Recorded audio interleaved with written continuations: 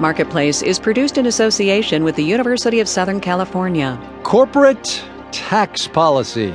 I know, right? A surefire way to mess up an otherwise fine day in the American economy. The president wants to change corporate tax rates. Congress and politics aside, though, the question is what happens if he does? From American Public Media, this is Marketplace. Marketplace is supported by Innocentive, helping organizations generate creative ideas and solve key problems through open innovation and crowdsourcing solutions. Innovation consultants available at 855-CROWD now. And by FreshBooks, an online invoicing app for small businesses designed to help save time, get paid fast, and make invoicing easy. More at freshbooks.com. From the Frank Stanton Studios in Los Angeles, I'm Ryssdal. It's Wednesday today, the 22nd of February. Good as always to have you with us. Item 1 as we get going today, this is a presidential election year. Item 2, tax reform is a politically difficult thing. Item 3, politically difficult things don't usually get done in presidential election years, which leads inescapably to conclusion 4. The president's proposed changes to the corporate tax structure in this country might better be thought of as the first steps of a negotiation, not as something that will eventually become law as is. The logic, though, goes something like this. How does this country compete with Europe, with Asia, with anybody, actually? Because it seems cheaper to do business everywhere but here. So the president wants to lower taxes for American companies, especially manufacturers. Our New York bureau chief Heidi Moore walks us through it. Today's official statements on corporate tax reform sounded to me like the teacher from Peanuts putting Peppermint Patty to sleep. To jolt myself awake, I pretended to be the CEO of a company, Heidi's Widgets, and asked some experts whether this new plan would save me any money. Howard Gleckman at the Tax Policy Center helped me out. Let's say you're a very successful corporation, so you pay the top tax rate of 35%. We're going to cut it to 28%.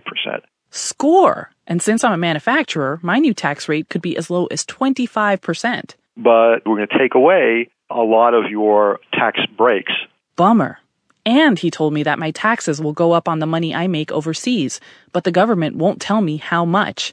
And here I was hoping they would let me bring that money back to the States so I could hire more people. Didn't work the last time. I'm dubious.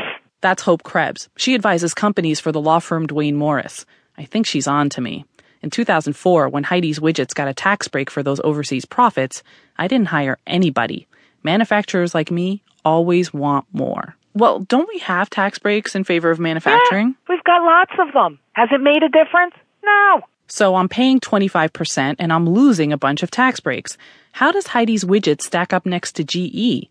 Howard Gleckman told me not to expect a level playing field, even at home. Heidi, you're never going to compete with General Electric. They have a staff of hundreds of lawyers who make sure that they pay taxes in the single digits. It's so unfair.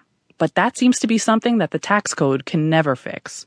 In New York, I'm Heidi Moore for Marketplace. Today, the Consumer Financial Protection Bureau said its sights on overdraft fees. That extra hit, something not insignificant usually, like $35 or so, that you take in the case of insufficient funds.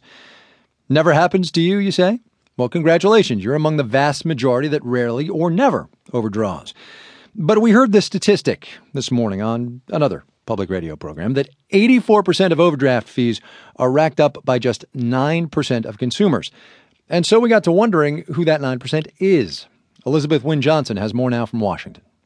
Does this sound familiar? You know money's tight this month, but you think you're okay. Then the bank statement arrives. FYI, we charged you $35 or $85 this month in overdraft charges. And you would say, well, now, how is that possible? Bart Naylor is an expert in financial regulation at the consumer advocacy group Public Citizen. We certainly welcome the Consumer Financial Protection Bureau's entry into this very nettlesome area of overdraft fees.